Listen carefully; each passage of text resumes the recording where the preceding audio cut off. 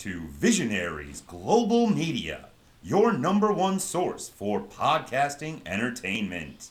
Visionaries Global Media, envisioning excellence on a global scale. This is Banned from Ringside. Tonight on the Banned from Ringside podcast, we have your G1 recap. We talk about Death Before Dishonor. We talk about a title match on AEW, Bryan Danielson's return on AEW, and Vince McMahon is all elite. That and a whole bunch more tonight on the Banned from Ringside podcast.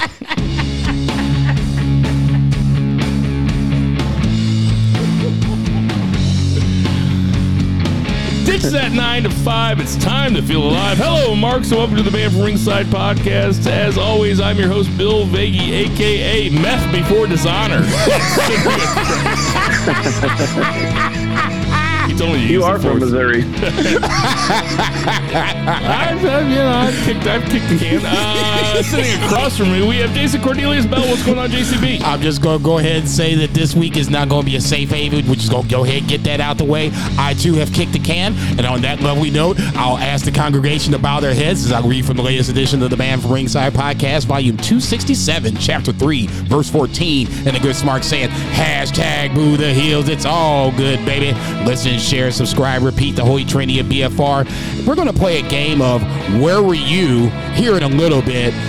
Outside of that, the normal packed show of wrestling talk and debate. I also forgot to mention that we're going to have our SummerSlam predictions. That was important, too. And out there in, I don't know where the hell he is. He's on the left coast somewhere. We have BFR West is in the house. Two Beer, Zach Pullman. What's going on, Two Beer? Yeah, I am up near Olympic National Park, and I'm on vacation with my wife's family. There's 16 of us. Yeah, we got a big ass house with game room that I'm sitting in now, and nobody's in it right now, so that's just where I'm chilling. And yeah, so I'm not caught up on G1, but I've been able to watch some stuff, Death Before Dishonor, AEW, and this always happens to me. I do a vacation during this period, like during the G1 every year. I feel like it, and it pisses me off. Almost ruins the vacation because I don't get a chance to watch the shit I want to watch. But we're here for it. We're coming at you from rainy, flood-ridden St. Louis. For those of you that listen that are outside of the St. Louis area, it has been a hell of a week here. Mm-hmm. I mean, it rained so goddamn much. Was it Monday night? I mean, feels right, yeah. A guy drowned in his car in the Central West End Tuesday morning at 5 a.m. That's crazy talk. And I'm not trying to be funny. That guy had to be so fucking confused.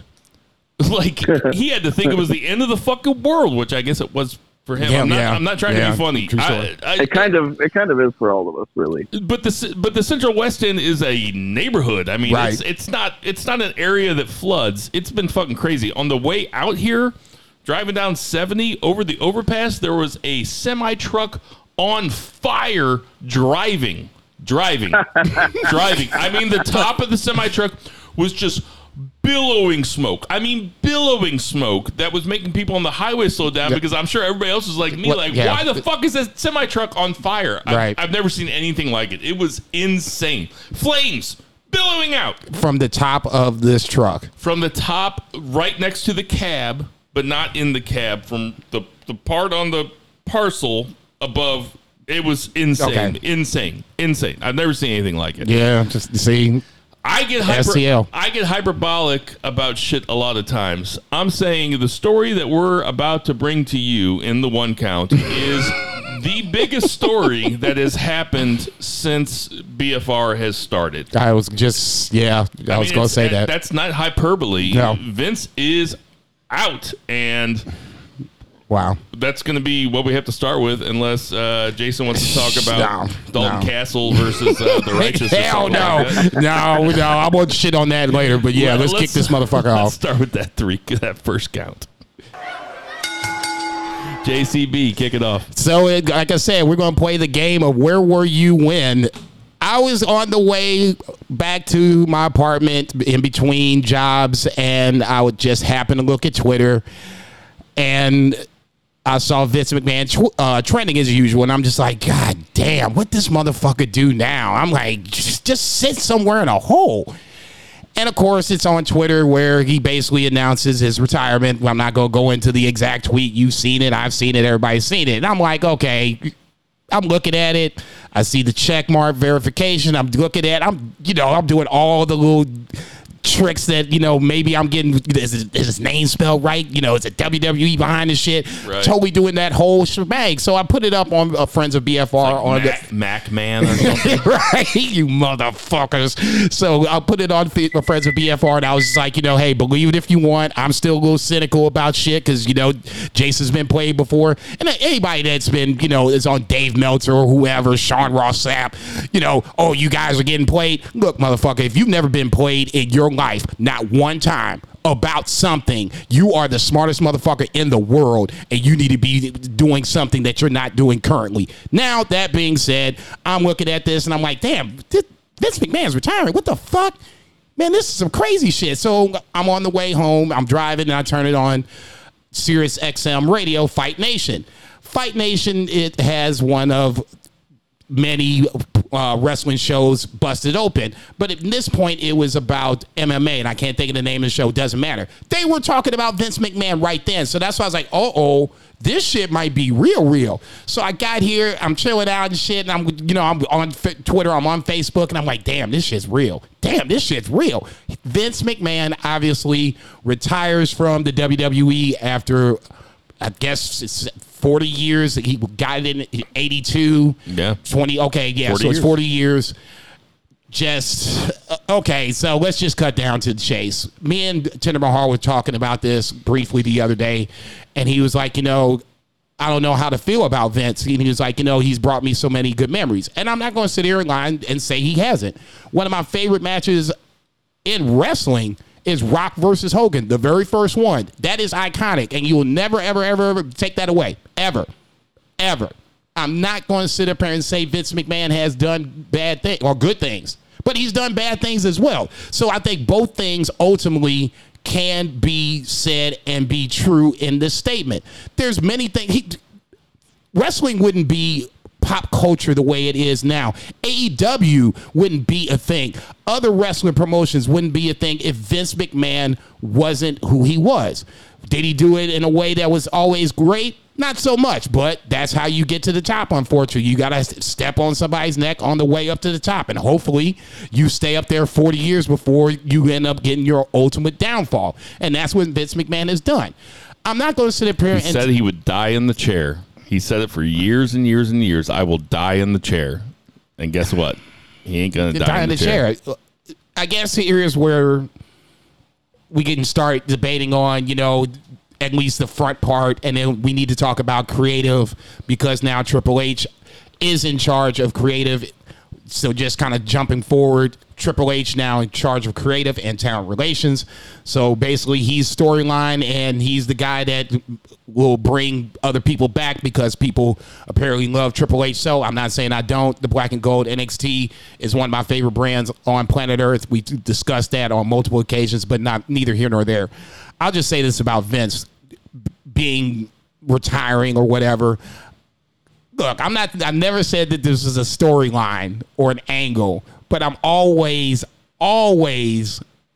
looking with a third, fourth eye with WWE, because you just don't know.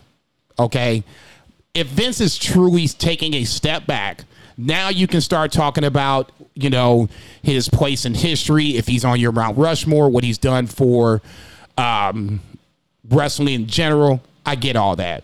But like I said, for me, I think about the other things I think about Owen Hart. I think about steroids. I think about, now these allegations coming up. So for me, I'm not going to sit up here and say that Vince McMahon doesn't deserve his flowers. He does, but we also have to talk about these other things that's happened under his watch, knowingly under his watch, and never done anything else about it. I'll kick it off. To Beer, what were your thoughts initially, and what are your thoughts now? Whenever Jason sent that text to us, and then I looked into it. Right, that's where I was too. Like I got the text from Jason just like you did, and I was like, what? Okay, good. Yeah, so I immediately started I came to you guys first. Yeah, I immediately furiously started Googling and hit the Twitter timeline and all this. But my initial reaction was I felt like I hit the lottery, not like a big one, not like this Mega Millions jackpot that's going around, but just one of those $100 scratch offs, just like that kind of feeling. It just felt real good, and people are complex, and very few as complex as Vince McMahon, and it is possible to have complex, contradictory feelings about people because they are complex. And I appreciate Vince as the greatest wrestling promoter of all time, one of the greatest on-screen performers of all time, and I can also hate him for what he's become and for what he's done, to a variety of women, to a variety of people. But at the same time, like the product that he put out at one time or another. It's possible to have all of those feelings. But as of right now in 2022, when the product just keeps getting staler and staler, and really all we've kind of done for the past 5 years is decry how much better it would be if just we got rid of this one guy who is the greatest promoter of all time. But if he just retired, how much better it would be. We got it. We did it. Congratulations. All right, everybody, self high five. All right, go ahead. Zach's point is actually not one that I've even thought about, because we have always talked about what would happen if Vince was gone. Now we get it, and it's probably going to take a while for any changes that happen creatively. We'll get to the creative aspect of it in a little bit.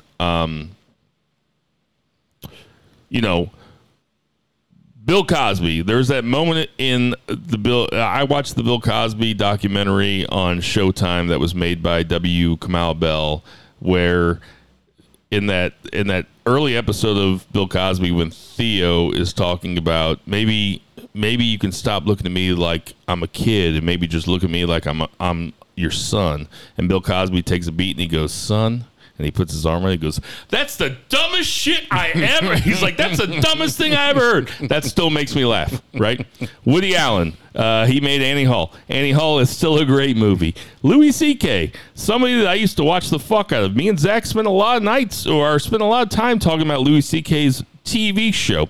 And those are things where you can separate the art from the artist. The funny thing about wrestling is that the art and the artist are intertwined with each other. It's unlike almost anything else where it is tough to untangle the two things from each other. Vince McMahon, like you guys said so eloquently, one of the greatest on-screen performers of all time, just a tremendous character.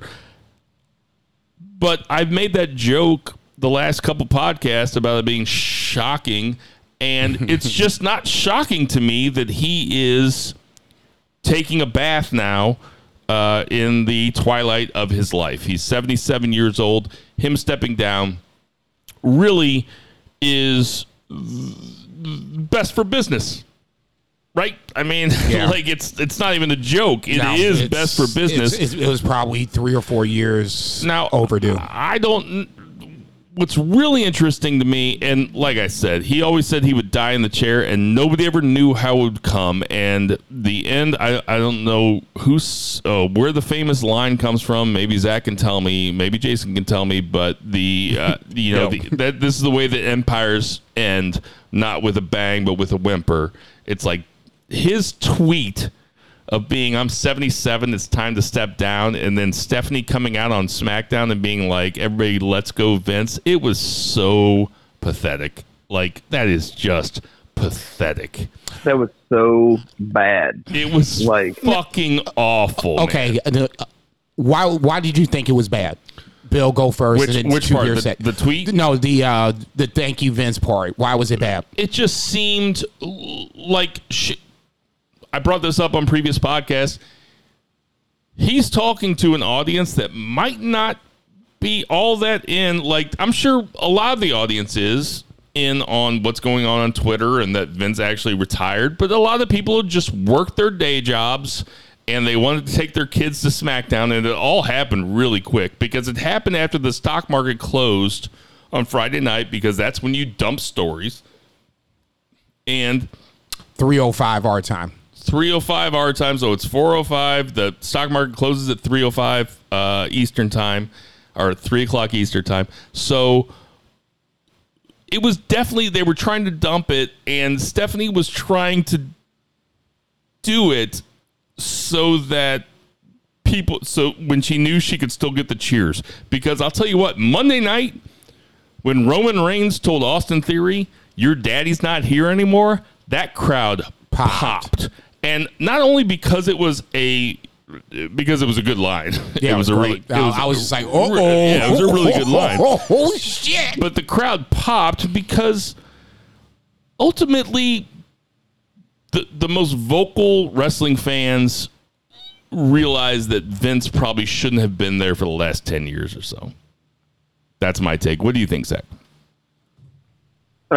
One, it was pathetic because you have the greatest wrestling promoter of all time, and there's still people out there that think that he did not retire because of these allegations and because of the misconduct, even though, like, you're going to own the company, you're going to own the biggest wrestling company in the world and be the most important figure in pro wrestling history, and you're not even going to give yourself 5 minutes on TV, 10 minutes on TV to pop a rating when you did the same shit 2 weeks ago. Yeah, it's to absurd. pop a rating when you thought you were still going to get away with all this shit.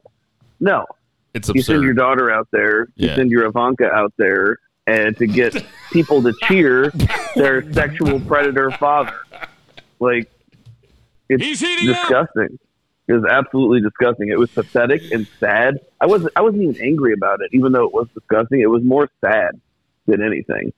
Yeah, it was just absolutely gross. And yeah, people are just fucking stupid. They want to, there's still people out there. This tribalism thing is so bad. There's still people out there just defending this dude to the utmost. And I don't know, like, I didn't know, like, Italian leather shoes tasted so fucking good. You just want to keep licking them all day. Like, just go to bed, touch some grass, get laid. Go for a walk. Know. Just go for a walk, everybody. I don't know, but yeah, it was. Don't get caught up in the flash flood, shit. you idiots. I'll just say this. Stephanie wanted the fans to, say thank you, Vince, before she prompted them to do it. I guess I'll take that back. They said it before she prompted them to do it. It's like Two Beer said, it's tribalism. I was going to say being a fan, fanaticism, whatever you want to call it. It's all basically the same thing. I'm not saying I disagree with you guys. I agree with you 100%. But for that SmackDown, that particular little snippet, the fans took over before Stephanie even asked them to do it. Okay, so there is that group that is going down with the ship, regardless how the band. Yeah, they are the band, and they're a willing band that's going down with the Titanic. God bless you, motherfuckers! I'm pushing you out the way so I can get to the boat. It's not a visual medium, but I am playing the violin right now. Okay. Yeah, and I mean, I think those people should be the subject of the next Holocaust, like right after the people who say that their least favorite word is moist. I think those are like the two groups that should go first. It is such a weird thing. Like, just stop saying your least favorite word is moist. It's like, it's fine. It's 5 letters. I guess it's on Wordle. Okay, so obviously, if you've listened to this podcast for any amount of time, you know where we stand on the victims and what we think about sexual abuse or sexual assault or sexual harassment, or even just taking advantage of those that are underneath you in terms of the pecking order in any single type of institution. So if you want to go get news, go to the Wall Street Journal. I think there's more coming out. Yep. You're not going to get news from us. We're not journalists. Nope.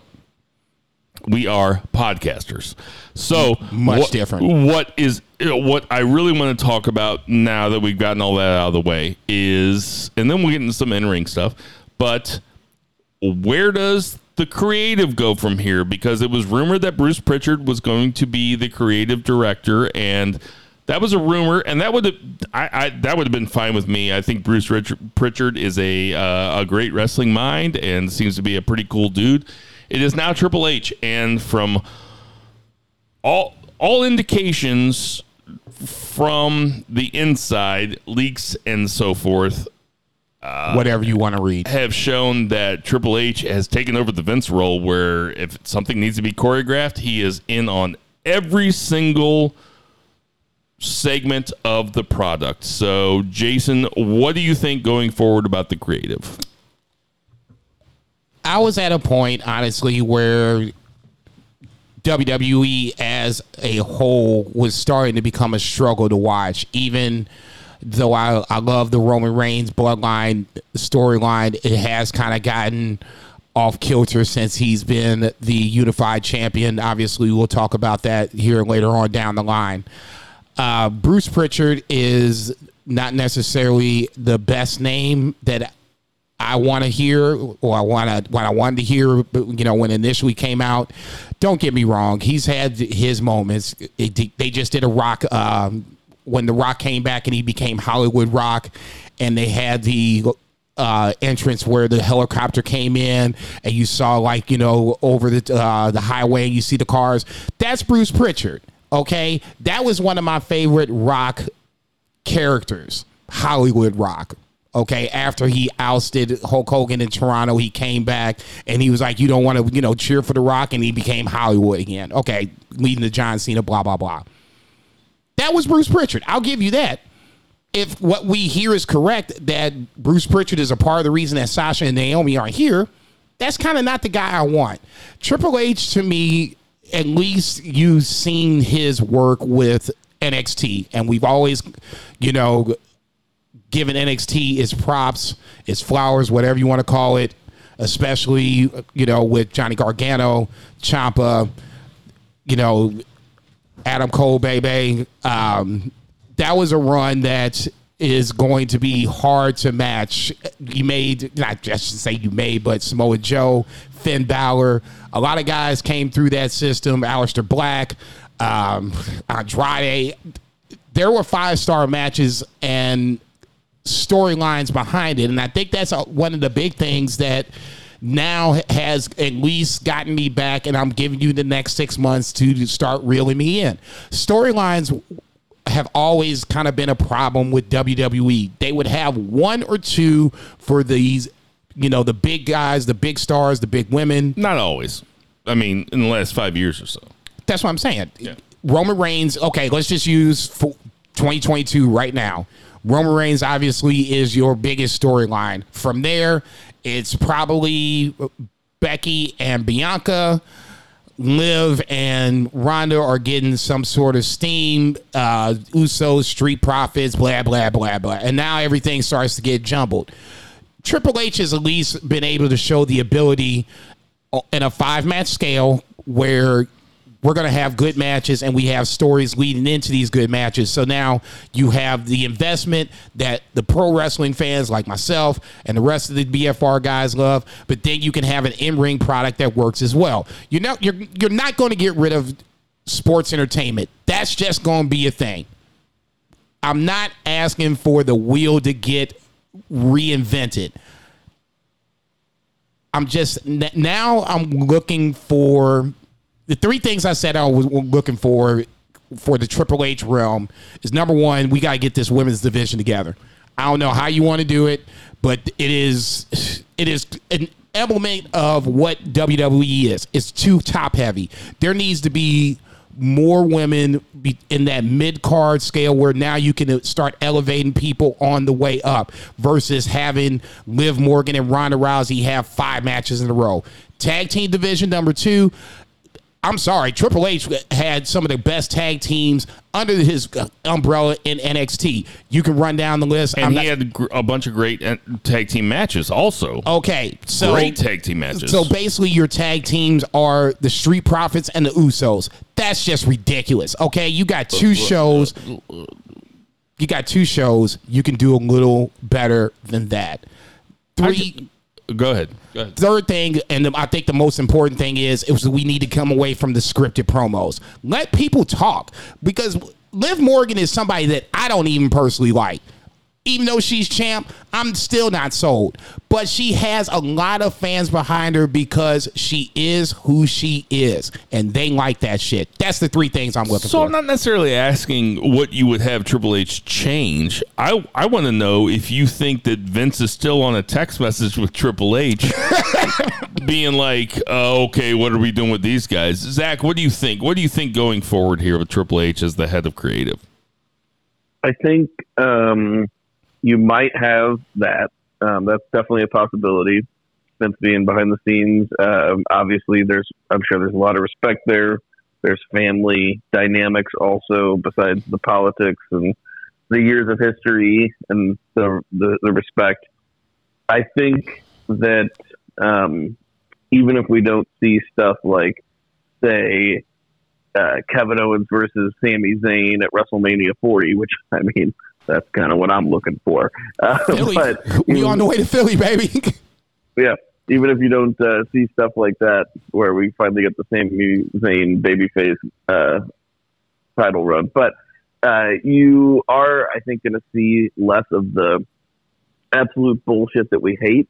I mean, the camera cuts are there. Maybe as long as Kevin Dunn's there, maybe that can change. And any of these changes are going to be slow. It's not going to be immediate. I mean, the people expecting like Gargano Ciampa on a 60-minute draw the Monday after Vince retires, like lower your expectations a bit here. Right. But I think you're going to see less of the bullshit that we hate about just the weird stuff like the verbiage. I think Michael Cole is going to become one of the greatest wrestling announcers that we have ever experienced in our lifetime, because he's been doing it so long. And he actually is really good when somebody's not screaming in his goddamn ear. I think that's going to be something that changes. I think people are going to say stuff like belts, and I think people are going to be able to not speak in such stilted ways, even if they aren't scripted, or even if they're still scripted, the language won't be so stilted because they're terrified that they're going to say the wrong thing. And then that would ruin their push, because it's all up to the whims of this one demagogue that you have to appease, So I think those kind of changes are all positive. And like, Triple H is not going to tear up a script on a Monday afternoon and rewrite the show on the fly. There's just going to be stuff like that. And I guess it'll just get better. I guess that, I mean, there's no way it can get worse, because weekly television is as bad as it's ever been in WWE. So it can't get worse. I guess the thing that I'm worried about is that it was a dictatorship before, so now Triple H is the new dictator. Like, I don't want it to be that. Like, hopefully Triple H isn't tearing up scripts. Hopefully Triple H lets them go out there and cut promos the way they want to. I'll tell you what, the opening segment of Raw with Roman Reigns and Austin Theory, and this is another thing that the first 45 minutes of Raw was Austin Theory. He was in two different matches and one promo segment, which is fine, I guess. It just is. You have so many people back there. You can make an entertaining product without having to just push this one guy so hard. I hope that Triple H is not a dictator, but I will say that the first segment where Roman Reigns seemed to be going off the cuff in a couple places, and it was the most likable that he has been in a long time, and he has been likable on this run, and he is over right now as a babyface. It is fucking strange. It is like everything is through. It's like I'm watching Raw through the wrong end of the binoculars or something. It's like all of a sudden Roman Reigns is trying to be a heel, and now people fucking love him. And when he was trying to be a babyface, people fucking hated him. Austin Theory will be a heel as long as he keeps that goatee. Once he gets rid of that goatee, anything can happen. That's fucked up. But when you mentioned dictatorship, I do think, for one thing, anytime there's a power vacuum, which with Vince being removed, that's a huge power vacuum. There's going to be power grabs, and I think maybe Triple H just like stepping into that Vince role is good in the sense that people might expect him to immediately do all of those things. So like Vince was like a known workaholic, like did not sleep 8 hours, literally worked 20 hours a day, like all the time, and was just like down to the minutia of everything. Like Triple H has a family and shit. He ain't trying to be doing that. I'm sure he'll work a lot, but I think we're going to have some more systems put in place. He's a family that he cares about. Okay, but a family that he cares about, yes. Yeah. It'd be different like if his wife was at home taking care of the family. What is Stephanie doing? Oh, wait. Well, Shane's babysitting. Somebody said that this was like the McMahon-Helmsley storyline coming to real life, 20 years later. That's some crazy shit. But honestly, if you stop and trip off of it, Stephanie's in charge. Basically, Triple H is, next to him. Vince is out. Shane's nowhere to be found. Then why didn't the Nation of Domination ever take hold then? You know why, motherfucker. I do. All right, I got to keep it moving. Let's get to that 2 count. It's 2 beer. What's the 2 count? 2 count. We'll start off a little chronologically. So, because they're still tied together quite a bit. We'll talk about Death Before Dishonor first. We'll talk about Rampage, but I didn't watch Rampage, and I think I'm not alone in that. Rampage seems very skippable, just kind of how it is. But we had Death Before Dishonor, so I watched the bookends of this show. Like I said, I'm on vacation, so I was not able to watch the whole show. But opening match was Claudio versus Jonathan Gresham. Something like 11 minutes. For the most part, Claudio took this thing, and he took the title from Gresham. It was a good match, not a great match. They could have had a better match if it would have went longer. I don't think that they were terribly interested in giving Gresham a lot of offense, though, based on just rumors backstage. Apparently, wasn't happy about dropping the title, and not happy with Tony Khan. So, that is what that is. I don't know if you guys want to get into that or not, but I kind of want to talk about it. Yeah. Okay. Yeah. So, but Claudio wins the title with the Ricola Bomb. Even though the match wasn't long, they did a really nice celebration. Regal was out there. He was on commentary for the match. Confetti, Claudio's first world title. Very appropriate. He's like thrilled. He's running around the ring. He's clapping hands with everybody. I think this was the right move overall. And I mean, Jonathan Gresham has a right to be mad about it. He has a right to be a mark for himself and think that he deserves more. But honestly, this seemed like a no-brainer from my point of view. And just because you held the title in the previous iteration of the company and you were still that champion and you carried it around the indies and shit does not mean that you're entitled to a new run in a new company where there are stars that are much bigger than you. And that's not a short joke. I just mean he's not a very big star. He's a great wrestler. That's my take on it. Like he has every right to be a mark for himself and burn bridges if he wants to do that. He's very talented. But I don't think even Triple H would be super interested in him being a top guy in WWE, regardless of the leadership there. I don't know if he goes to Impact. I don't know what he does. But we'll see how it goes. So I watched this match today after I knew the outcome. It was tough to avoid the outcome that Claudio would beat Jonathan Gresham. I watched Jonathan Gresham fight, I don't know, 10 matches in my life. He's been in my life for a couple years now. The height difference was extremely noticeable fighting Claudio. I mean, It's a no-brainer for Tony Khan, and I made some disparaging remarks on Twitter that I probably shouldn't have. I said, You ain't shit. I've been staying off Twitter, and then I get on wrestling Twitter every once in a while. I had to unfollow Jason Bell though because Jason Bell watches G1 live and tells you who wins, No, I and then don't. gives you the capsule response. Well, No, I don't. I don't. Well, I had to unfollow Nope, you, and that's okay. because I saw some spoilers for some G1 stuff, and I was like, when the G1's done, I'll refollow Jason Bell, maybe. But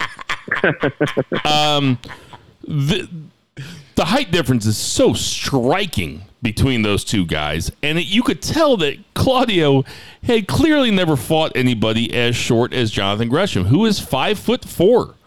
He is 5'4". He is 5'4". That's significantly shorter than me, It is, and I am not a tall man. I'm going to say it again. 5'4". Like, that is, you could tell that Claudio was having some issues with it because it's kind of weird. The Ricola bomb they did at the end, I could tell that he was worried about over rotating and breaking, that guy's neck. I'm not going to say.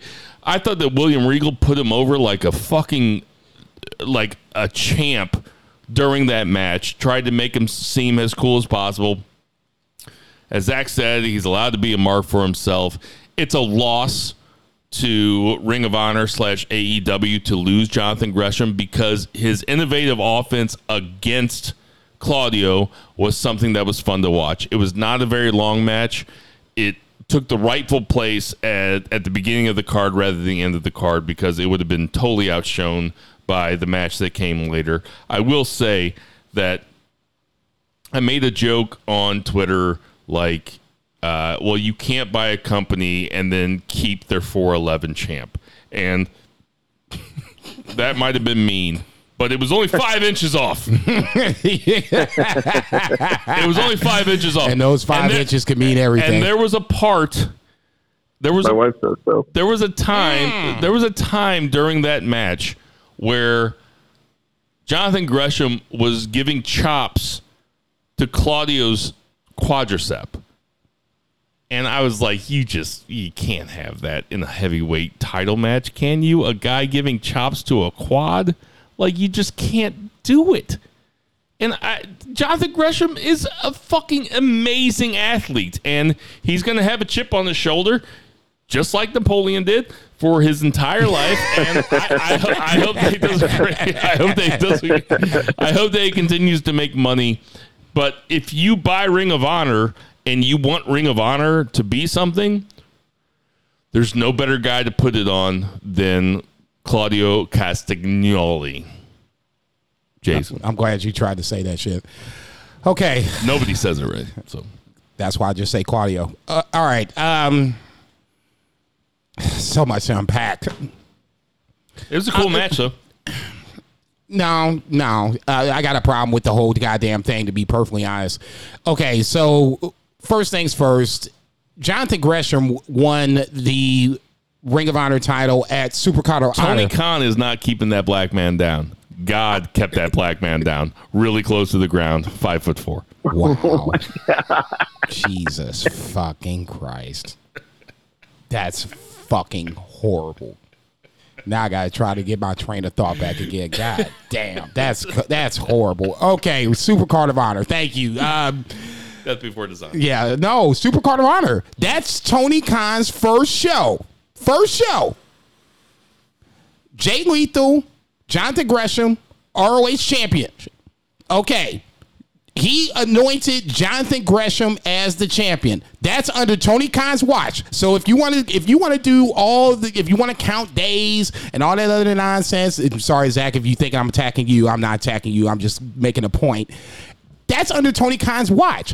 A lot of Jonathan Gresham's ROH title matches came outside of AEW or ROH or anything under Tony Khan's umbrella. That's on He wasn't Tony. champ before that? I'm just asking. I'm Was sorry? he champ before that? Was he champ before that, though? Yes, he beat Bandito. He did. That's what I thought. No, because Bandito was the champion, and then Bandito got COVID. So then Jonathan Gresham became the champion. That was Supercard of Honor. That was the one-on-one match to determine the champion. See Mox versus CM Punk. No matter what, you can't have a guy that I'm not champion for too long. Okay, all right. I'm not saying that. I'm not saying that. Turn my mic off. I'm not saying that. I'm saying from that point on, from the ring of the Supercard of Honor point, that's on Tony Khan to, okay, I've given you this, now build upon it.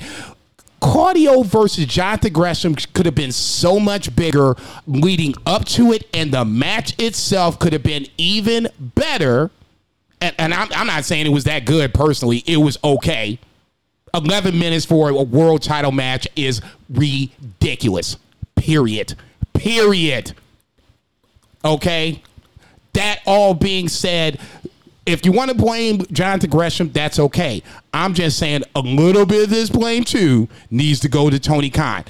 Claudio winning the championship, I have no problem with that. Storyline shit, it makes sense. But if you're going to buy the company and you buy the champion and you make him champion, you need to have an obligation to build that champion up so when Claudio comes around, granted, it fell into his lap, but you still need to build up that champion. Brian Cage is running around here with no place to go. Tully Blanchard is getting bought out by the fucking Sheik or whatever the fuck this is. That whole fucking first segment was a hot goddamn mess, and it was the cherry on top of it was an 11-minute title match. All right, let's move on to the main event. Well, I was just looking. So he beat Jay Lethal in the final battle, which is in December. And then he beat Bandito at Supercard of Honor. So, there was, a vacant situation. So he's had the belt for, since December. Before Tony Khan had it. A guy like that is not going to have the belt very long. It's like Mick Foley. It just is. It's like Rey Mysterio. You can't hold the belt for that long if you're that size. Okay, That's the nature of pro wrestling. Look, I'm not sitting up here and saying that Jonathan Gresham should be a year-long champion, but the way they did him on this one, I'm sorry, that was a little dirty, and I'm being nice. Let's. All right, it's Zach's count. Go ahead, Zach. I was just going to move it on to the bookend because those are the two main matches we want to talk about. Then you guys can fill in the middle because I didn't get a chance to see it. But we had Briscoes versus FTR 2, and this is best 2 out of 3 falls match. This match was awesome. It was over 40 minutes. It was very dramatic. It was incredibly well wrestled. Fantastic storytelling.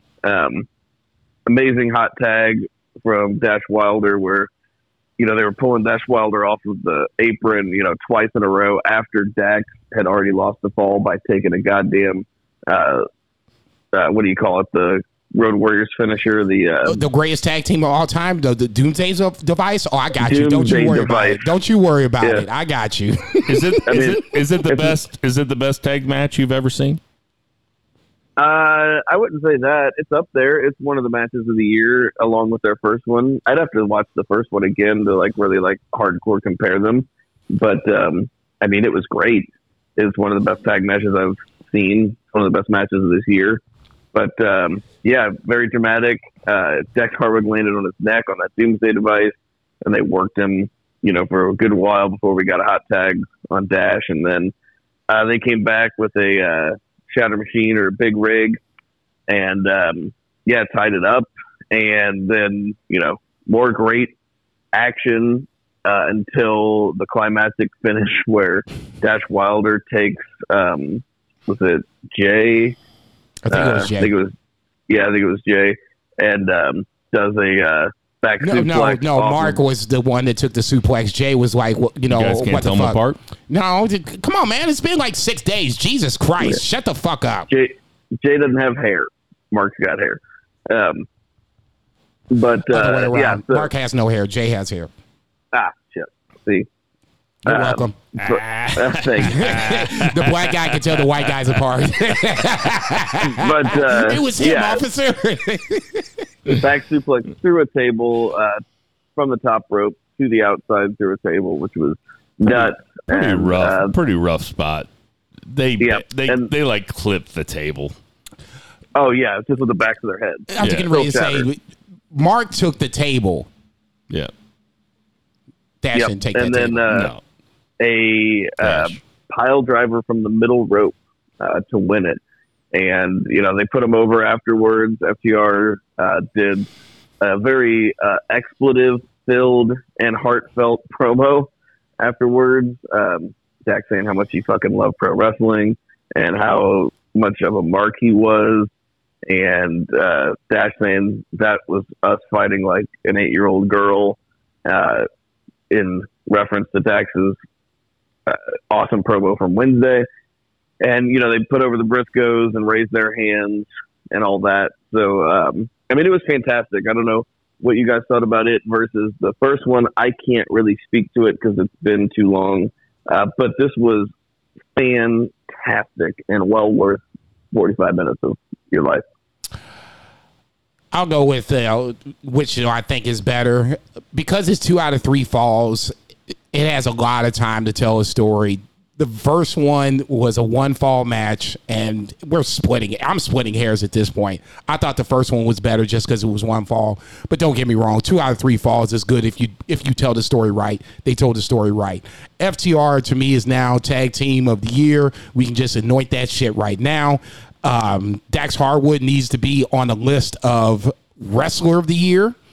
He won't win it, but a lot of our favorite moments has had Dax Hardwood in that circle in some form or fashion. Usually it should be a singles guy, but in this scenario, I would want to say that it's Dax Hardwood should get a little love.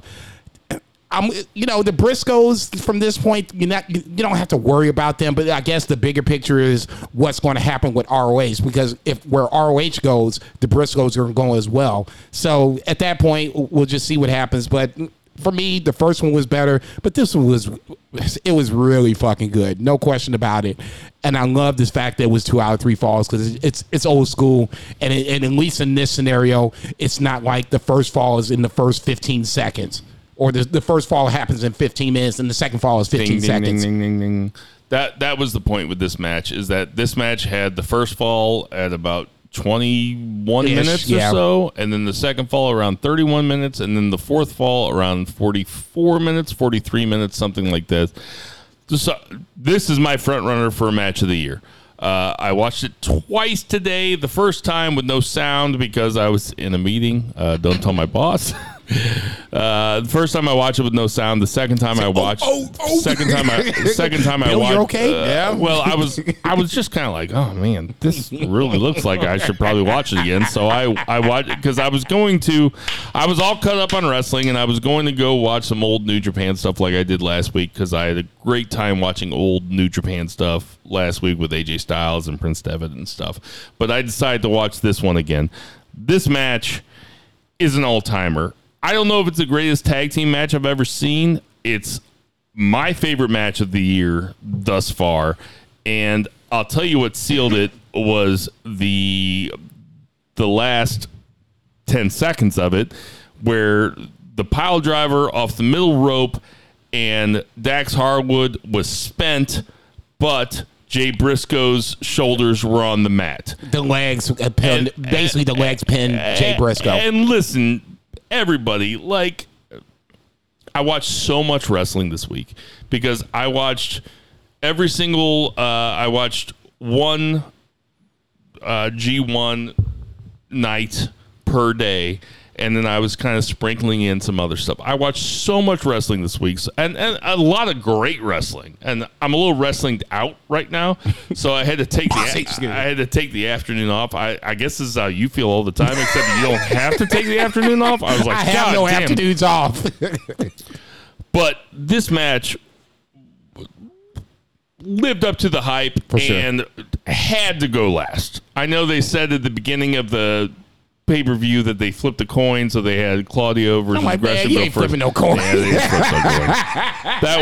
That was an incredible match. The crowd was incredible. Yes. The entire time, and I loved Dash Wilder during this match. To me, next to the Briscoe, I mean, Jay Briscoe is so fucking cool, dude. He is so he's the one missing the teeth, right? No, that's Mark. That's Mark? Yeah. Okay. Jay's a former ROH champion. I like Jay better just because I think he's just he comes off as a better singles guy, and when you see him one-on-one, you can see that. Either way, it was as good as expected, probably even surpassed expectations a little bit, and FTR deserves all the credit that they get. The Briscoes, Tag team of the year. well, of course. It's like, who else could it I'm be? just rubbing it on Zach. I can't. Oh man, I mean, totally, they're absolutely the best tag team this year. Zach's still good. Especially after they beat the Bucks. Young Bucks win the Trios Championships. At the Beaters this year. All right, Zach, what you got for AEW? So we started off with world title match. So very much good similar. wrestling this week. So much good wrestling this week. There was so and much of it. I just gotta say, Dynamite has not been fantastic lately. It's always a good show. It's always worth watching. But there was a run there for a while when it was just like, oh my God, Dynamite is so awesome. Yes. And it seems like between Tony Khan purchasing Ring of Honor, running joint show with New Japan, besides all the other shit that he does as a billionaire with owning multiple companies, it just seemed like the show was a little unfocused. And I don't know what it was. Maybe it was being done with the ROH pay-per-view. Maybe it was, him really wanting to do a really good job after Vince retired. Like, I don't know what it was, but whatever it was, I appreciate it because he put on a fantastic 2 hours of pro wrestling television here. So started out with Jon Moxley versus Roosh, and this was a really awesome opening match. Jon Moxley gave Roosh a lot. It's impossible for Jon Moxley to have a bad match anymore. He is just so great, and he is always going to deliver. It actually kind of makes me frustrated that I'm glad that he got this second run here. But I think when Punk comes back, it'll probably end. That's what everybody's expecting. But he's just the best. I mean, if I was ranking the best wrestling champions of my lifetime, he'd be up there. He's up there with Okada. He's up there with Omega. His runs are just awesome. And this was a good showcase for Roosh, even though he lost. I was thinking about Moxley when I was watching this, and subsequently after in the promo leading to the Jericho match in 2 weeks. It's not a knock against Mox. I think both of his runs, interim and AEW champion the first time around, have been great runs. We've had great matches. Opponents have been good, so on and so forth. I think it's almost like just bad timing. The first run is in the middle of the pandemic, leading into and then going into the pandemic, and he had to carry this shit thin.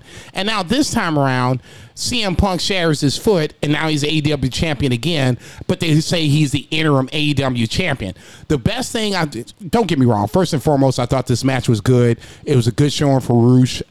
I watched him as ROH champion, so for me, this was nothing that I didn't see before, but it was just good to see him and Moxley mix it up. Moxley needs to stop blading, but, neither here nor there. Moxley is maybe the most beloved babyface champion in the room, whatever arena he's in. He might be the most beloved babyface champion since Punk, maybe since WWE Punk. I mean, people fucking love Jon Moxley. And that guy is over. I've said it before. I can't believe that this guy is the guy that's gotten over as a face forever, but he clearly has a connection with fans. Everybody loves him. He's got the Wild Thing music that everybody connects with, and this match was really fun. Roosh, who I've said before I don't have much of a history with. I know that he was ROH champion. The guy likes to fight. Pandemic. The guy likes to fight, though. And this was a bloody great match. Now Jericho came out. Jericho is now challenging. I guess that's why they put Jericho over Kingston, which is what us three couldn't figure out. So now we're having Moxley versus Jericho, and Moxley says, "I want Lionheart Jericho in 2 weeks in Minneapolis." It's the Rakes at the Lakes or something. I'm not even gonna try it. Quake by the Lake. Quake by the Lake. There you go. 2 beer. And then they announced that they're going to have a trios title. Now, listen, guys, if we're gonna not have a 3-hour podcast, there are some things that I'm going to have to fly by here. So we're going to have a trios title. I'm sure that us three are going to have plenty of time to talk about the trios title. We're going to skip past it. We're going to skip past the Dante Martin. What they did. Yeah, so that's fair. We're going to skip past the Dante Martin promo, and now we're going to talk about Danhausen versus Ricky Starks. This was a tremendous segment. I loved everything about this segment. Zach, tell me why I loved it. I mean, first of all, Starks squashes Danhausen, which is supposed to be what happens with Danhausen. He's a comedy act, and Starks is a legit contender. And then, of course, Starks says he's saying, "I want another opponent because it was so fast, and I'm for real this time." And I called it last week. You did. You did. Pat myself on the back there. No, then I'll break your arm, motherfucker. You called it. Yeah, Hook's music hits, and his entrance music is an absolute banger. So fans go nuts, and, they wrestle a few minutes. And Hook has some really, really good offense. Very fun offense. And ends up overtaking Ricky, who was, selling his neck, kind of before the match to begin with. But Hook takes the FTW title, and, they fist bump. They're still boys. There's still respect there. So that part was cool. Right, and then, there with the fist bump. I want to talk about that. But then Ricky cuts the best babyface promo. Just absolutely murders it. And Hobbs turns on him with a vicious-looking clothesline. But Stark's promo was so well done, just talking about how he elevated that FTW belt. He, kind of made the best, he didn't say this exactly, but, life hands you lemons, make lemonade. He made the best out of his situation. No, I'll say what he said. Shit. Yeah, totally. I'll say it. I will say it. It was the right time to turn him because the fans are cheering him, because they like him, because he's very likable. Right. And so it was, even though the team of those two is great and that maybe they could have both been faces, that's not the direction they want to go. And maybe they're going to elevate Hobbs out of this or Starks. We'll see. But yeah, is that why, did I hit it, Bill? Is that why you liked it? Yeah, I loved Starks squashing Danhausen because that's what you're supposed to do.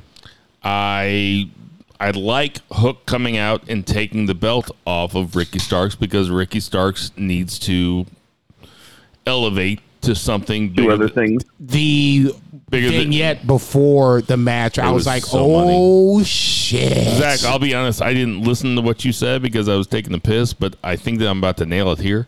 And the third thing was, I didn't see that Hobbs turn coming. I thought that Ricky Starks was cutting a babyface promo. I was like, man, this is a really good babyface promo. The crowd got right behind him, which is what charisma does, basically. I mean, he has charisma, and he got the crowd behind him, and then the Hobbs out of nowhere just fucking knocked him out. And I was like, okay, that's how you do a turn, and that's not a turn that I was expecting. As an old jaded wrestling fan, you've seen all the turns coming, right? That was not one that I saw coming, and I loved it. And I love Ricky Starks. I'm excited about Powerhouse Hobbs, and I want to see the feud going forward.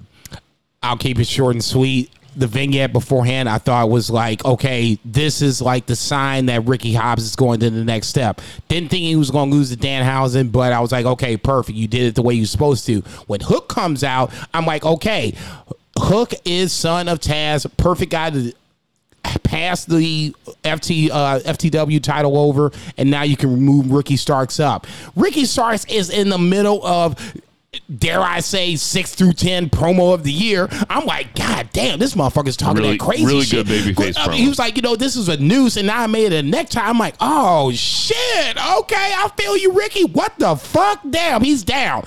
That's how good A, Ricky Starks was right there, and then B, Powerhouse Hobbs is the perfect foil, because next week he should come out and be like, it wasn't just you. I helped you out. I bailed you out of this match, and it should all work up. All Out should probably be the blow off, and then Ricky Starks should win it. Unfortunately, because both guys should go over. I mean, both guys have so much potential, but Ricky Starks in this storyline should win it, and you can elevate him up. What's next, Zach? Next we had Sammy Guevara with Tay Conti defeating Dante Martin with Sky Blue. So I don't know. I mean, obviously we had a high-flying match here. Dante Martin is just like insane. Just absolutely insane. But, Sammy's playing the heel and he wins the match. There's, a little bit of interference, but for the most part wins it pretty clean. And, they just keep beating on him. And then Sky Blue comes in to kind of help, stop. I guess they're dating. I guess Dante and Sky Blue are dating. And the crowd this was could just a not match. give a fuck about Sky No, Blue. they couldn't care. The crowd likes Sky Blue in general, but this crowd did not necessarily, Sky Blue did not enhance the story of this match at all like she was supposed to. I thought that this match was really fun. I have one criticism of it. There was probably too many standing Spanish flies. Like, they kept going back to it. And, that should be something, it wows you if you do it one time in a match. If you do it 4 times in the match, you're like, oh, these guys can do standing Spanish flies. I think part of the problem was, ultimately, it comes down to Dante Martin had gotten hurt in this match. Now, where he got hurt is the biggest question. There was a spot where he came off the ropes and he kind of landed on his feet clean, and then it was like, he played like, I twisted my ankle. Yeah, but that was a work, though, right? I don't know, because it looked like a work. It looked like a work, and I'm inclined to agree with you on the finish where Dante did his flip first, and then Sammy dodged it, and then Sammy did his flip to the cutter. Dante's Martin's knee kind of buckled the way it shouldn't buckle. It sounds like he might be out. So a lot of this might just be null and void. Fair enough. You want to hear my JR impression real fast? Mm-mm. By God, these kids are athletic. That's it. That's my only kids impression. Are athletic. Okay, yeah. By God, these kids are athletic. JR is just liking every one of Sky Blue and Tay Conti's Twitter posts. Stop. Come on, man. JR is the definition of horny on Maine. It's great. But, so anyway, Ruby Soho, Eddie Kingston, Ortiz rundown. This is going to be, a continuation a little bit, Jericho appreciation. I don't know. Maybe we'll see. We'll see how it goes. But it was whatever. Fine exhibition. It was fine. It was fine television. It wasn't anything super special. Chance for Sky Blue to break out. She didn't really do it. Daniel Garcia has a good promo saying they're gonna call him the best technical sports entertainer in the world after he beats Bryan Danielson. It was good. And then Sanjay Dutt, another one of those talking trios. I will say I only bring this up because it's kind of an introduction to some trio stuff, and also Sanjay Dutt shit talking the best friends. And Trent Beretta walks up and he's like, "How are you going to say that? Like we're not standing 6 feet away inside from you." Yeah, so good. I gotta admit, I don't want to be a wet blanket. I just thought that was a little too cute for me. A little too meta. A little too meta for me, yeah. Yeah. Sure. And then, Jungle Boy was already, like, we knew of his potential. We knew that he had it in the ring. He's probably the best character babyface, like breakout character babyface with the most potential of anybody in the company. That's not like Jon Moxley, Eddie Kingston, like those guys that are already like super, super over. We knew that he just needed promo skills, and by God, he knocked it out of the park in this opportunity here. So this is. I bet if Vince was watching, he's like, "My God, Luke Perry's son grabbed the brass ring." No. Vince over here just waiting patiently, Then he kind of presses on the button on his recliner. He's like, "Oh." So you ain't got nothing to say, Vince. Act in quotes. Act like you have nothing to do. The only thing I will say, there's a lot of cursing. Like he will have to maybe not use that as such a crutch because it's already kind of overdone on AEW TV. But the fans were eating it up, so I can't say he's right anything. He's just like he starts out by calling him a pussy. What is this? You don't hear that too often. I'm surprised you don't hear it more. Talking about how he didn't understand why Christian was so bitter because it was just like one match worth of money. He's like, why is this dude so hard up for money when he's been like a great wrestler for so long? Zach, can I tell you a story real fast? Yeah. When I was a kid, I knew that pussy was a bad word. So I was sitting there at the breakfast table with my brother Jacob, and we were yelling at each other, fighting about, I don't know. Whatever. We were like 12 and 9. And I was like, you're a wussy. And my mom goes, do not say that word in my house. And I was like, wussy? She goes, stop, don't say it. And I was like, fine, Jacob's a pussy. And she was like, thank you. Like she could not tell what the bad word was and what the good word was. Oh my God, that's great.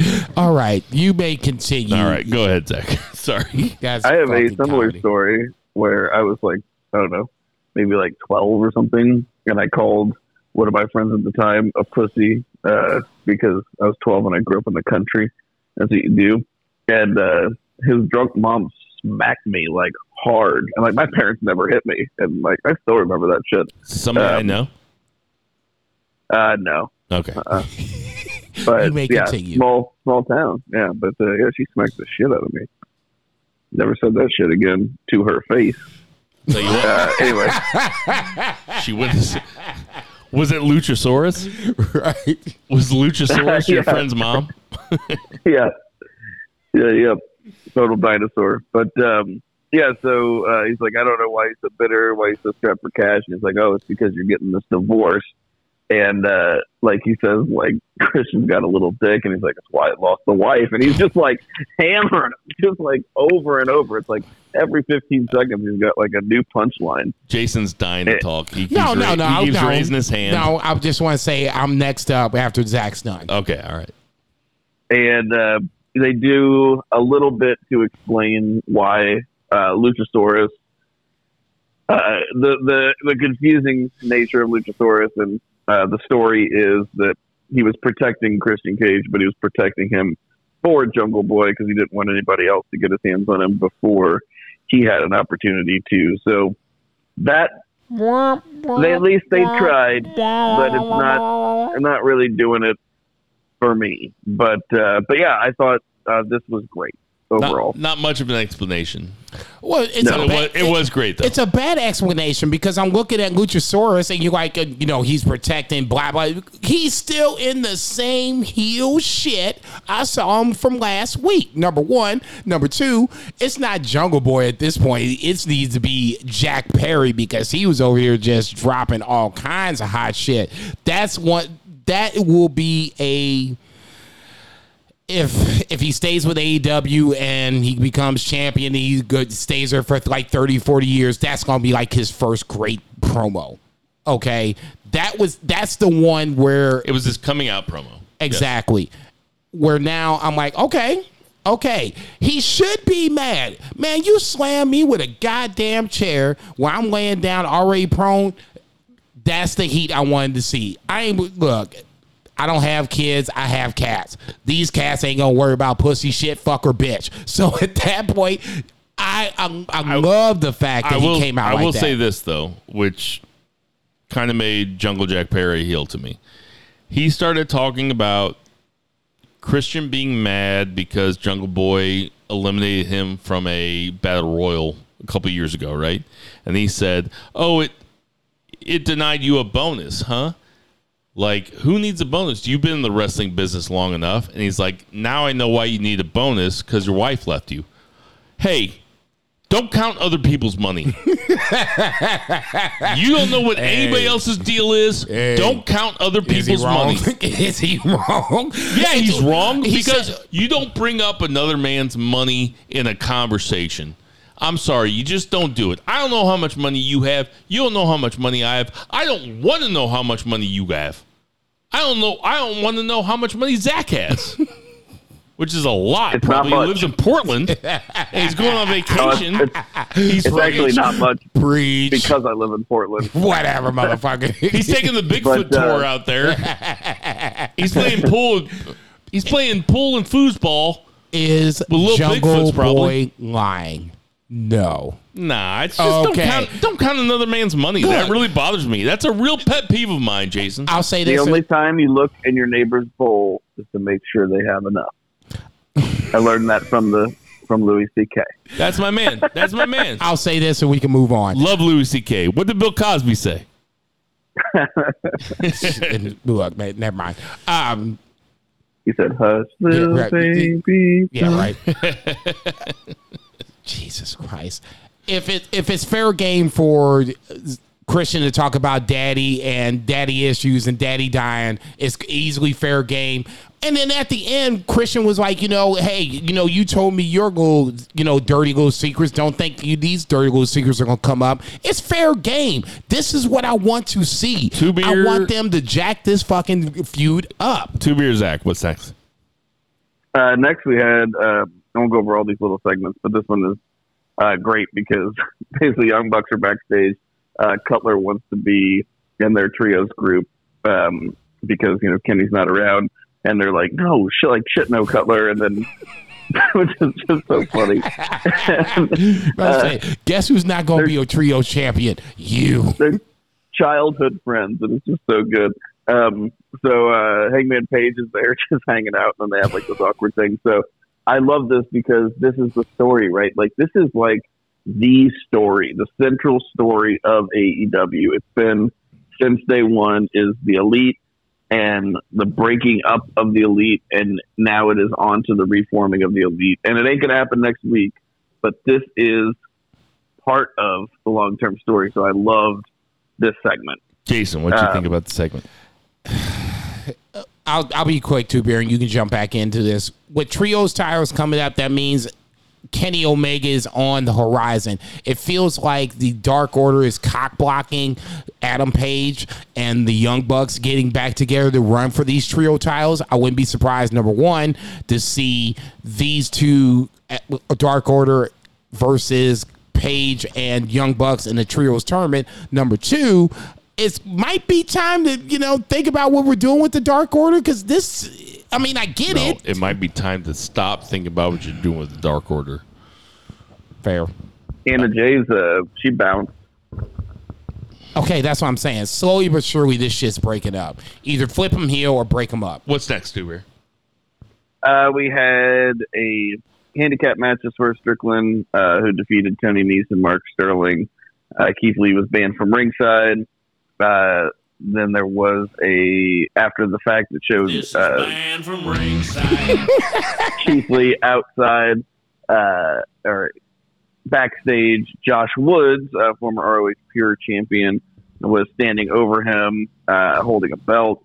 Then Nese attacks were from behind, hold the belt over him. So it looks like maybe we're going to get Josh Woods versus Tony Nese for the tag titles, because we just have to have more and more teams that aren't FTR fighting for these belts. Damn, they got every fucking title that's not WWE. What the fuck? They've been like the number one contenders for months and months. And I think that's part of the storyline. I think it's intentional. But it's definitely noticeable Jason? Typical Mal. Oh, go ahead. Go ahead. No, I want to talk about this House of Black segment because that's your boy immediately involved in that shit. I was just going to say typical House of Black segment. So go on. Who? Miro. Aleister Black I is thought that's basically everybody's boy. Everybody doesn't get it? No, I'm joking because Yeah, because you don't get it. No, yeah. Rusev was your boy. If Miro's Bros Clay is my everybody's guy, boy. then Miro's my boy. Ooh, remind me of Bros Clay's on the odds and ends. I get to have the good and the bad. Yes. Okay. You have Rusev when he was in WWE. Miro coming in now to AEW. Did you guys like? Okay. No, I just want to talk about this segment for 30 seconds because it was Miro feels like he's being recruited by Aleister Black. But what does Miro do? I guess there's the question. For me, like I said last week, I just want Miro to run on this rampage and get to the title match, and then whatever happens, happens. The fact that you have Aleister Black at least entertain the fact that the House of Black can have Miro, to me, is intriguing. I don't think it's going to happen, but like I said, for me, when this segment happened, I thought you first. So I'll let you go ahead from that point on and let you say what you want to think. No, go ahead, Zach.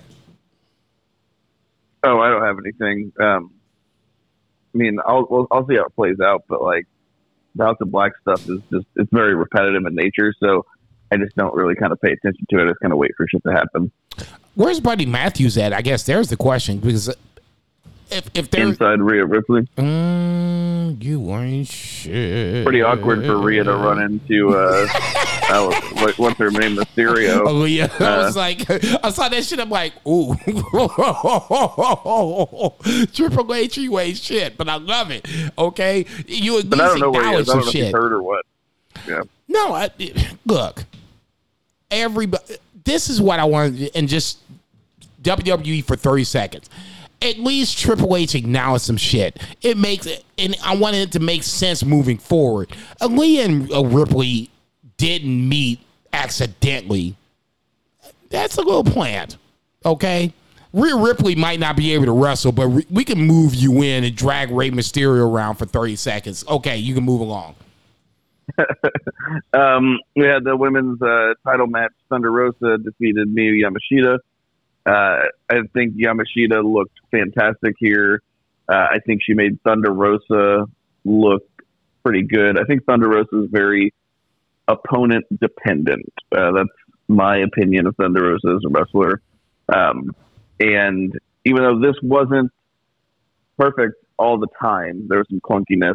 A lot of it was good. And I thought Yamashita looked great. Have not asked Jason for his Tokyo Joe Pro Wrestling DDT password yet, so I've not seen the previous match. You already know what it is. It's the same as Stardom. Right. So there's that. So it made me want to see more of her, and that is definitely a good thing. But yeah, I mean, pretty solid women's world title match overall. So what do you guys think? I'll let you go first. It was fine. Like, I agree with Zach that Thunder Rosa is contender dependent or whatever he said, opponent dependent. That's exactly right. This did nothing for me.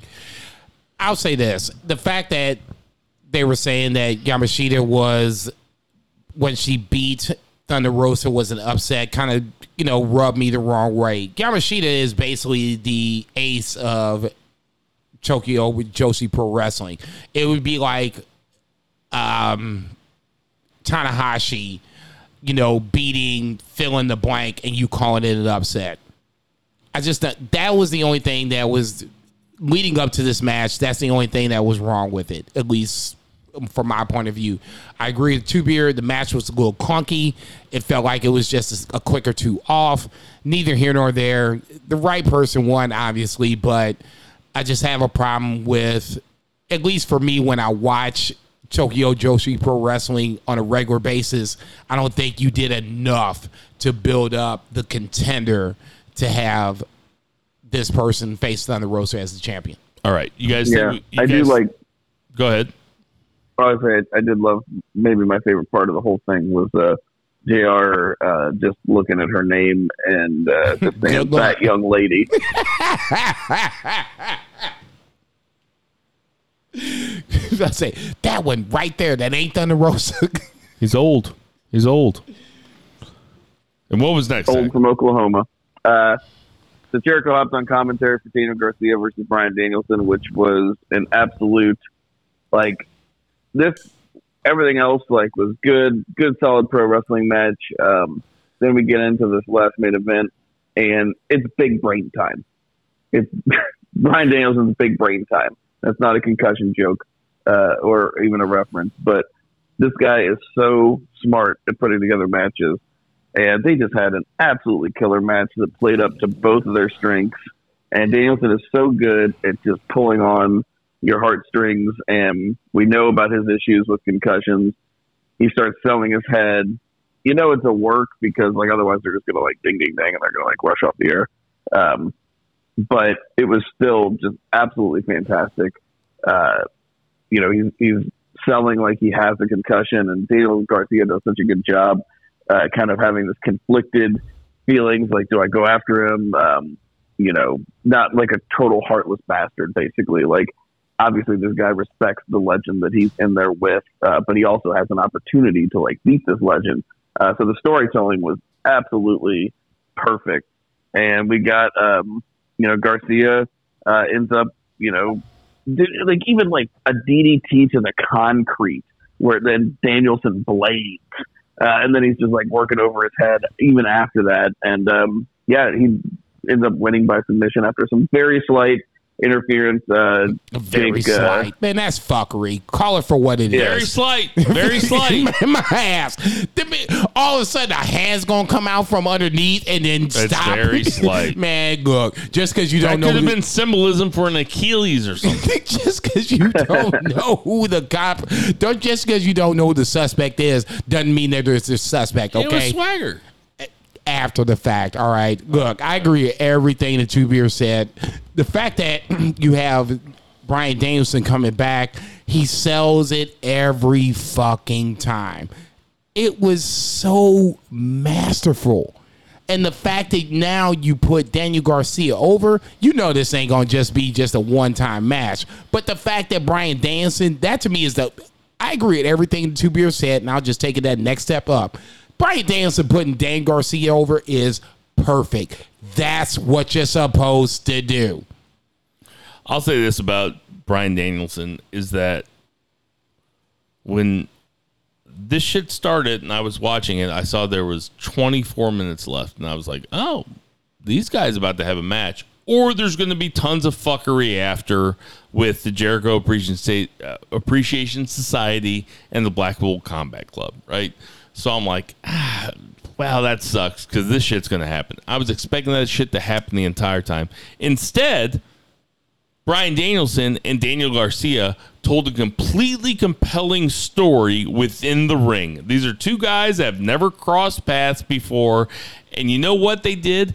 They told a good story within the 20 minutes that they were allotted.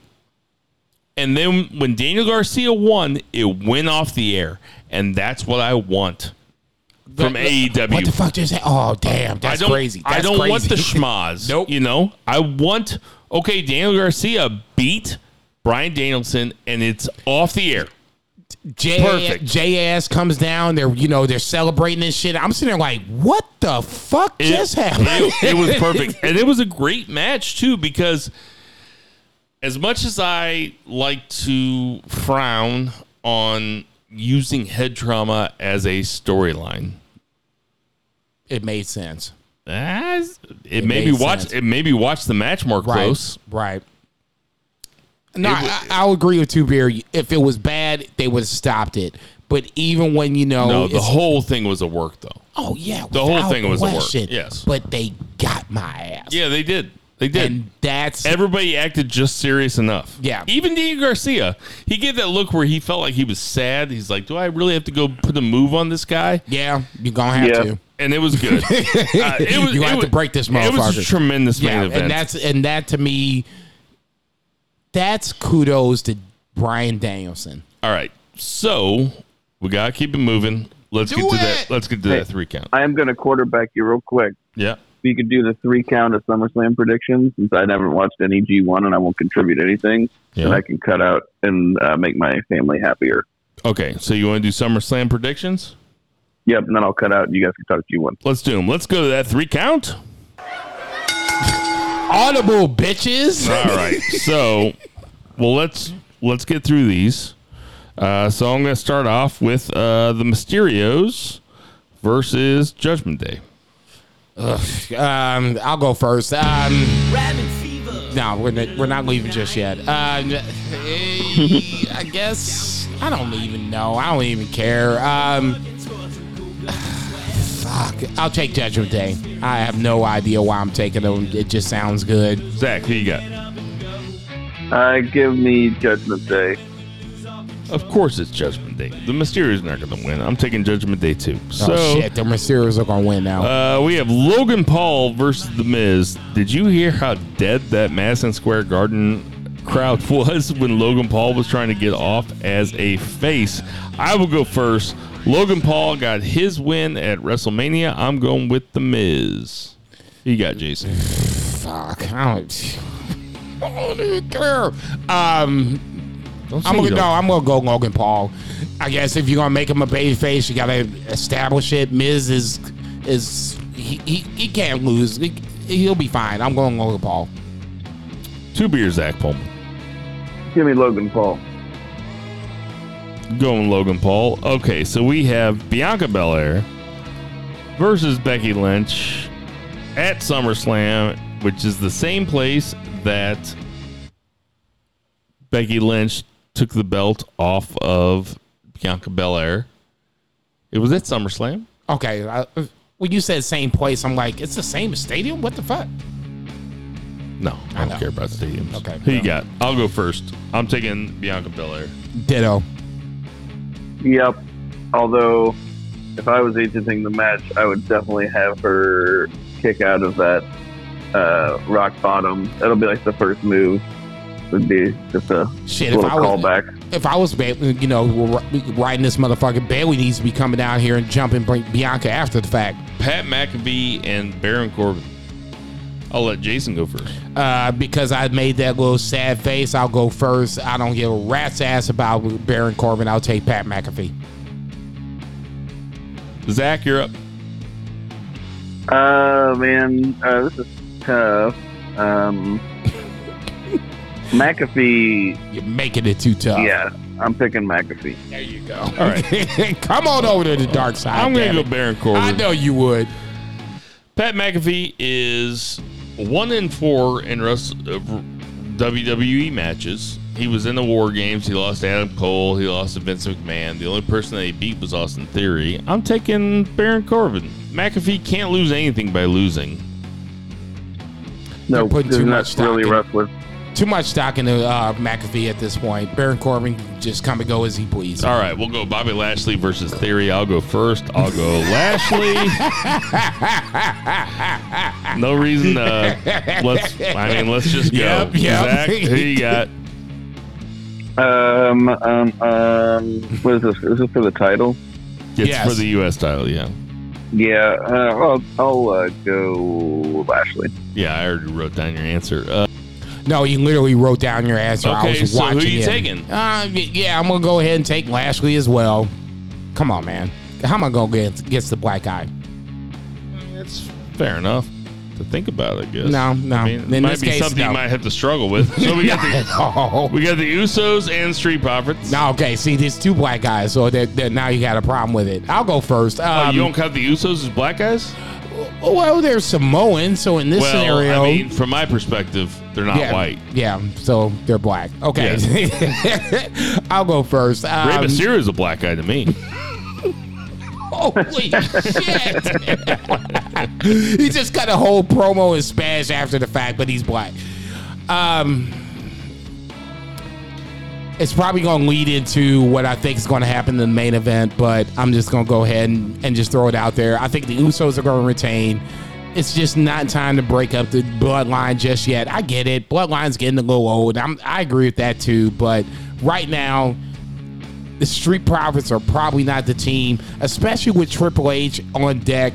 Montez Ford is one of the guys that I think is a possible breakout star underneath the Triple H reign. So in that scenario, I would take the Usos retain. I'm going to take the Usos also, just because I don't see them changing course now in the moment of turmoil. What you got, Zach? Usos for the same reason. Thrilling stuff here, guys. All right, so we got Liv versus Ronda Rousey. I'm taking Ronda Rousey, and the reason is there's no reason to keep the belt on Liv. She's got to be an underdog. She's like Jonathan Gresham, except less good looking.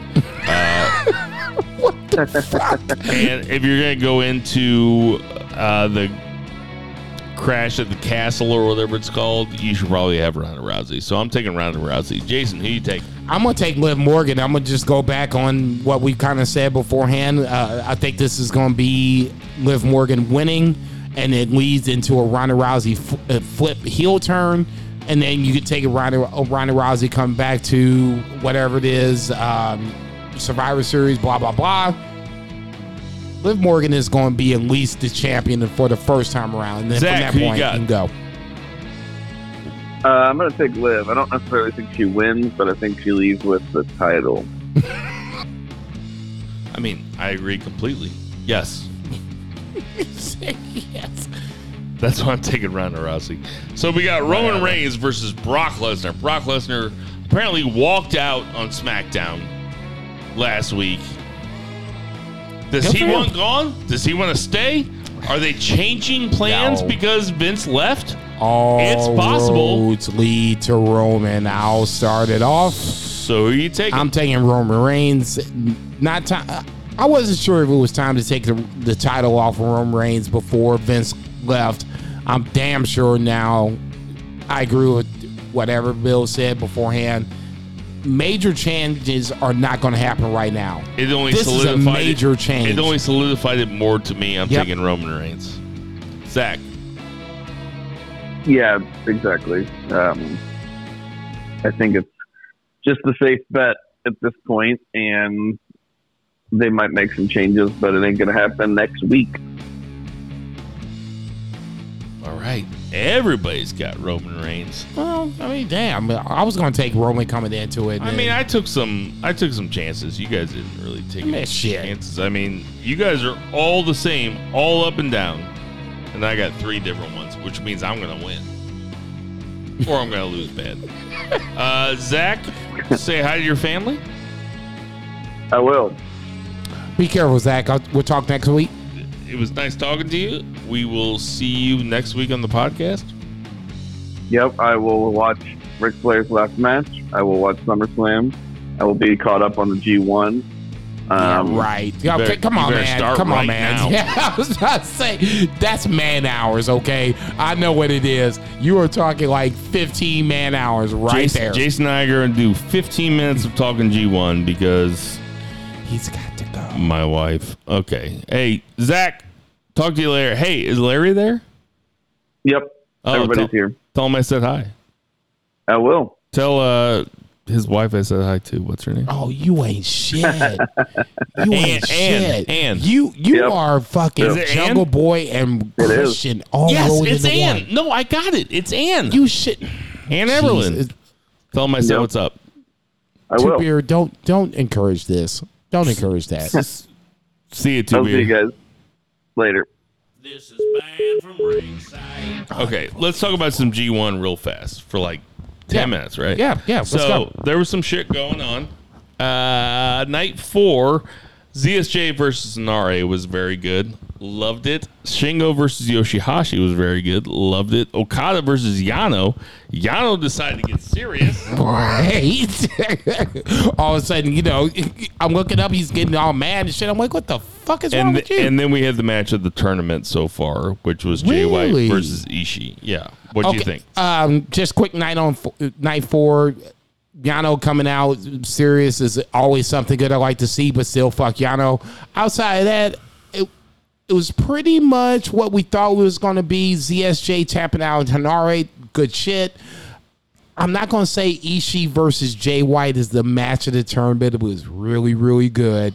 Oh, it's the match of the tournament thus far. You had No?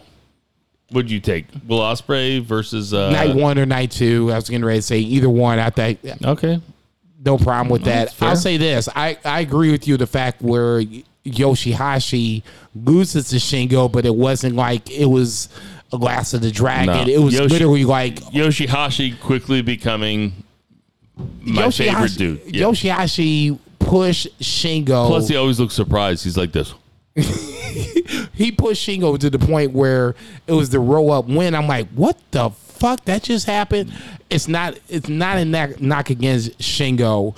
Shingo won. He got the 2 points, but it was just a surprise for me. Night that Shingo 5, had to ELP versus Yujiro. We had Sonata versus Taichi, where Sonata went over. I was pissed off about that. Cobb versus Bad Luck Fale, which is, I mean, that is some pork belly. And then we had Naito versus Tanahashi, which basically eliminated your boy. Okay, let's start with that first because it doesn't eliminate it, my boy, because Ishii won, spoiler alert. It doesn't not eliminate your boy. But though. it basically means that, like I said last week, he has to run the table. It's one of those, it's the same kind of pinfall where... But you say he had to run the table last week, and then he lost this week, so he didn't run the table. And now you're still saying he had to run the table? It's... If you... Trump shit, dude. He would have to... He's got to run the table, and everybody has to lose at least 2 or 3 times. All right. He's probably not out mathematically, but it's going to take a lot of work to get his shit done. He's close to it. He's very close to it. The only other problem I have with this night per se is I won't say I had a problem with it. ELP versus Yujiro. Peter goes off with ELP. We got to see where that goes here in 30 seconds. Cobb throwing around Fale was amazing to see. Tanahashi, not Tanahashi, but Taichi versus Sonata was a coin flip. Yeah, I'm going to be mad about fucking Naito, but it is what it is. If he's going to come back, this is just going to be the comeback that we're going to have to see coming through. Night 6, we had Owens versus Great Khan. Owens goes over. Kenta versus Evil in a... I mean, you can't even call it a wrestling match. I mean, fuckery. Fuckery. We had Lance Archer go over Tom Lawler in a very fun match, and Juice versus Finlay in a great match. Okay. What stands out? The main event, Juice versus Finlay, is one of those. Is a match that you might not think that is one of these matches that's Didn't think Finlay was going to win. I didn't think Finlay was going to win, but it played into a good story. Juice went after the shoulder. Finlay comes over and takes out the win. I thought this is one of the better matches of the tournament so far. Outside of that, I'll say this kind of creeping forward to night 9. Evil beating Kenta with fuckery on the outside is not looking good for Naito, as it's the Naito mark as the group. Okada losing off with Chase kind of plays into Chase beating Tanahashi last year. Outside of that, pretty much self-explanatory. Lance winning should be, the makeup for him with the count-out loss of Fale. And then night 7, we had Will Ospreay goes over Yujiro. Bad Luck Fale goes over Yano, which was a match that I absolutely loved. Of course. Goto goes over Hanare, which was a match I absolutely loved. And then we had Ishii over Tama Tonga, which was a really, really, really good match. What you think? Night 7, very underrated. I'll go backwards forward first. The main event, I really like Tama Tonga. I thought this was probably going to happen before the pandemic. The Tongans turned on Bullet Club. Neither here nor there, but we're here now. I really wanted Tama Tonga to win this shit, but Ishii winning it keeps him alive, so it goes to the Naito portion of my program. I don't know how the fuck Naito is going to beat Evil, but I'm holding out hope that Naito beats out Evil. Otherwise, Naito is definitely out at that point. Hanare with a really good performance against Goto. I think the right guy went over, but Hanare looked strong going out. Fale versus Yano kind of is what it is. Awesome, though. Goto is undefeated at this point. He's top of the block with ZSJ. So I mean, that's going to be something you got to watch out for. Looking forward, Will Ospreay going. He does what he's supposed to do. Peter comes back to Yujiro. So in that scenario, everything's good, or is it? In this scenario, we're halfway through. Naito is the only guy from my predictions that I have any worry about. A Block. Okada. There's only 3 people with 4 points, and it's Sabre Jr., Ospreay, and Okada. Yep. Okay, so Okada should win the A Block. Jay White should win the B Block. Will Ospreay should win the D Block. It probably has a little, hoop jumping to go with down the stretch, and the C Block is kind of like I said. You said it was going to be the block of death. This might be a scenario where if Naito wins, it's going to take 3 losses to get him in because he has 2 right now. This is Banned from Ringside. All right, we got some birthdays this week. Noam Dar, you remember him? Of course. 29. Nick Jackson. Is he the older one or the younger one? Do you know? I was going to say, I know who Nick Jackson is. Can you map them out right now? No, he's 33. Nick Jackson is not the one that's hurt. Sammy Guevara is 29. Captain Lou Albano would have been 89. Scott Steiner is 60. Marco Stunt is 26. Mike Chioda. Just him on the podcast. He's very much alive.